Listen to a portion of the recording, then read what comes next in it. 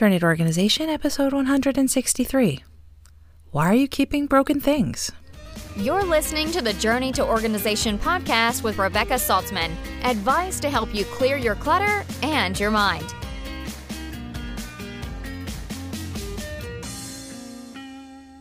Hello and welcome to the Journey to Organization podcast. I'm your host, Rebecca Saltzman from Balagan Began Personal Organization, and today we are talking about why you keep things that are broken. Before we get started, I want to mention, while I know it isn't even Purim yet, Pesach is also coming. This year I want you to be organized and ready and not stressed out. So, on February 14th, the 36-day decluttering challenge is starting. Painless Pesach. But in case you aren't ready to deal with Pesach, we'll just call it the 36-day decluttering challenge. Just look at this as a decluttering challenge that will help you right now. And the challenge ends 6 days before Pesach, so Pesach cleaning will be a breeze, and there will be 5 bonus days to help you get ready for Yom Tov.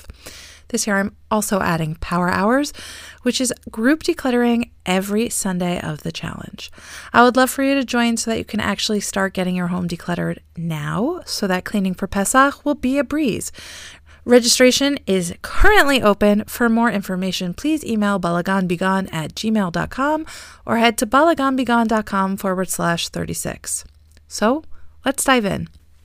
Every time I go to someone's house or work with them and a done it a day declutter or through one of my online courses, I see so much broken stuff, and it's so disappointing. So today I want to talk about why we keep broken stuff and why we should let it go and how we can avoid the graveyard of broken things in the future. So let's start by asking, why do we keep broken stuff? And I really believe the answer is because we believe that we'll actually repair it.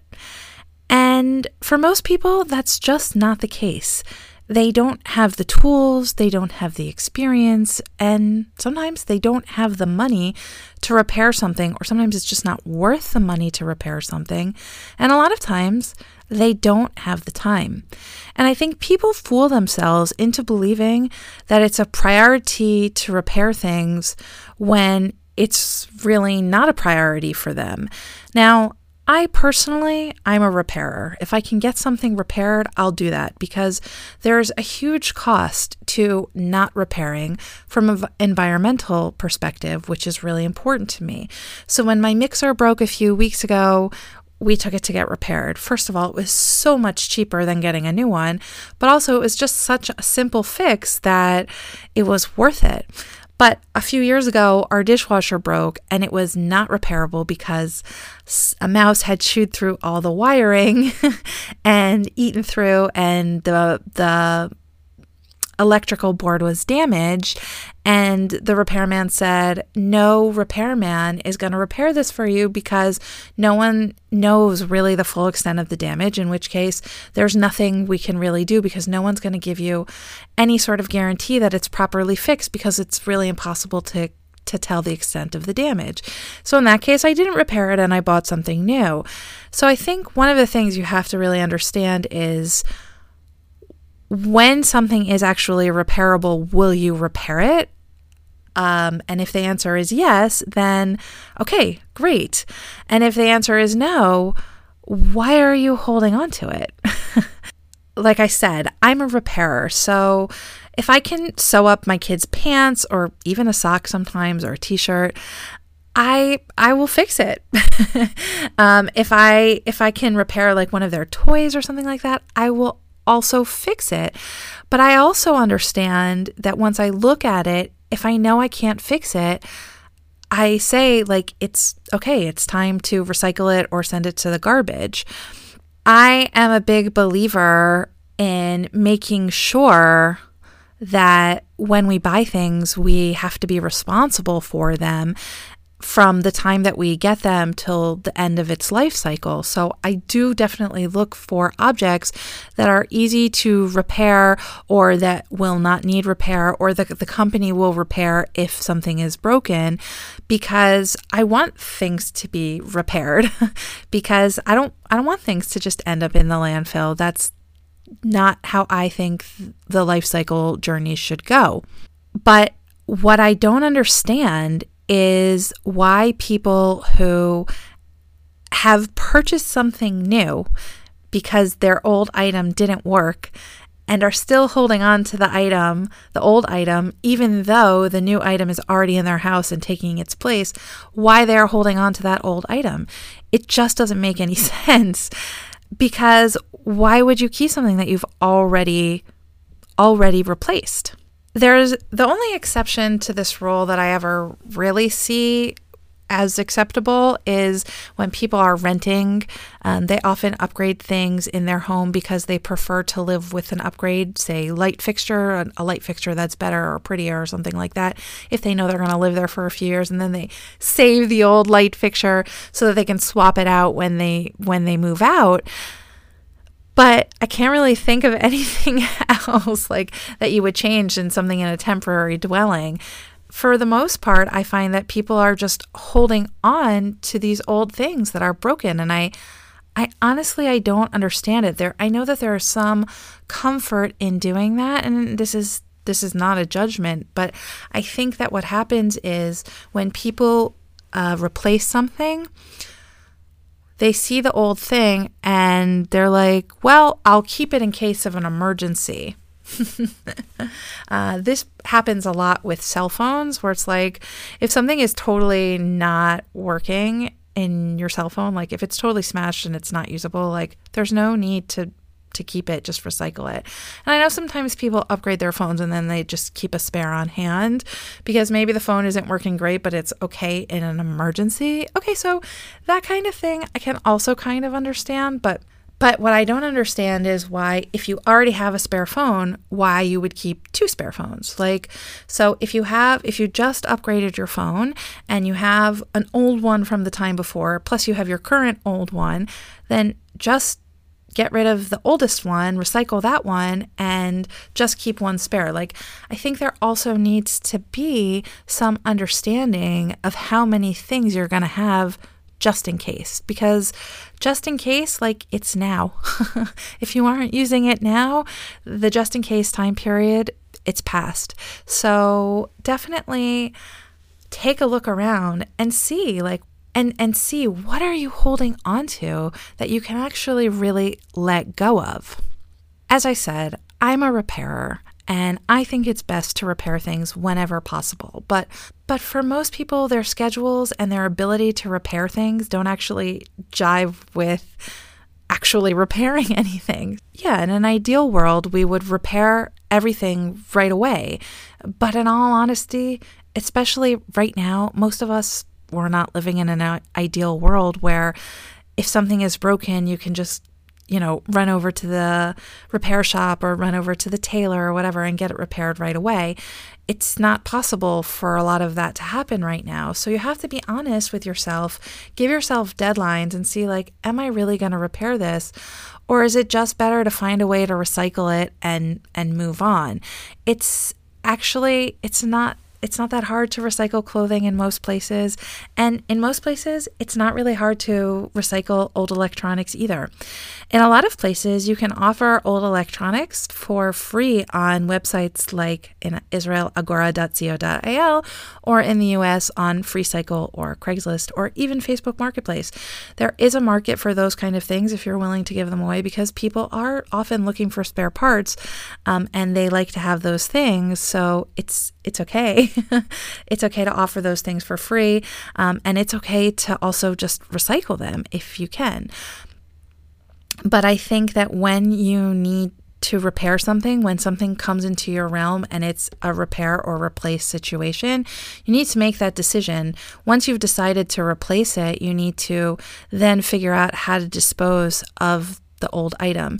In Israel, if you have an oven that you're replacing or any sort of appliance, even a computer, the store is required to take back the old model. So you have that option. And in places like the US, usually they take away your old appliances as well. And it's pretty easy to recycle most things, batteries, small appliances, light bulbs, at places like Best Buy, Target, and IKEA. And IKEA also in Israel. So once you've decided if something is going to be repaired or replaced, and if you're going to replace it, bringing in the new things mean recycling it right away. But for the future, I think it's really important to avoid buying things that will break. And I mean, okay, everything breaks, right? But I think it's important to understand how to find good quality items and protecting those items. Let's go back to the phones. Phones will last longer if you put a case on them. They will last longer if you do regular maintenance to them, so keep the files cleaned out and run regular updates. And if you just do a little maintenance on them, regular maintenance that's very light and easy, you can get many, many, many more years out of your phones, let's say, than manufacturers would care for you to get out of those phones. And the same thing with clothes. If you take better care of your clothes, they will last you longer. So stop putting them in the dryer as frequently, or let them mostly air dry and then just fluff them dry at the last few minutes. All of those things are wear and tear on your clothing, on your devices, on your appliances. Keeping things clean is really important, but also just buying the best quality that you can really afford and looking to see how things are actually made, if things can easily be repaired, if machines come apart. For example, if you have a higher quality mixer, let's say, it's probably going to be much cheaper in the long run to repair than a lower quality that's glued together, because a higher quality is usually put together with pieces that attach to each other with screws and things like that, and you can unscrew them and take them apart and clean them, and with less expensive models, they're usually glued together, and so there's really very little chance of repair. So investing in good quality things and really taking note of how things are made are really going to help you figure out in the long run if you're going to have to repair, if you're going to be able to repair, or if you will need to replace something when it breaks. The way you can avoid lots of broken stuff in your house is obviously be conscientious about what you bring into your home and the quality of the items that you bring into your home, like I said from the start.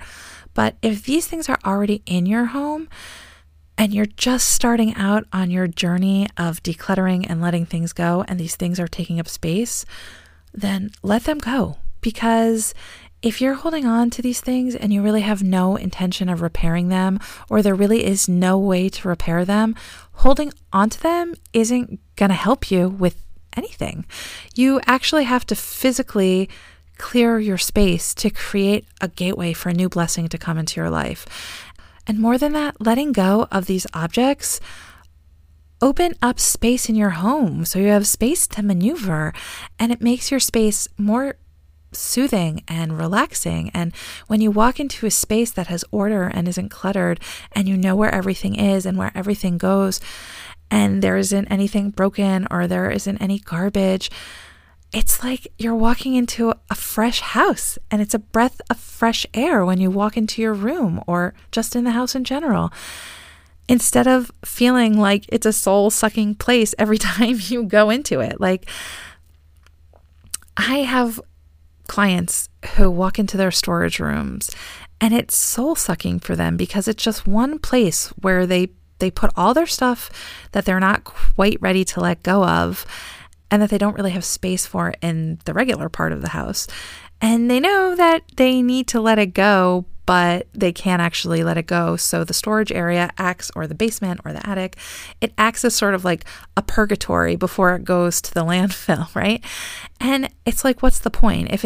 If you're just delaying the inevitable, it's not helping you. So letting it go and not using your home as a landfill is really, really important. And obviously, like, we want to avoid sending things to the landfill. It's true. But that being said,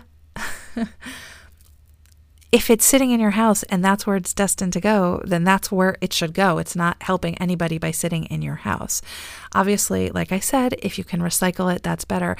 And so many things are recyclable that you don't even think about. For clients, when I lived in the US, I used to take old computer parts and metal, anything that was metal, I could take it to like a local scrapyard and they would pay me for it. So there are definitely things for a little bit more effort that you could recycle in an ethical way and even, make some money or not lose any money, especially like I said before with FreeCycle or Craigslist or Agora. All these places can, people are happy to come and take away your broken stuff because they want to use it for something. So don't feel bad about saying, okay, it's broken and, I'm selling it for parts or I'm giving it away for parts.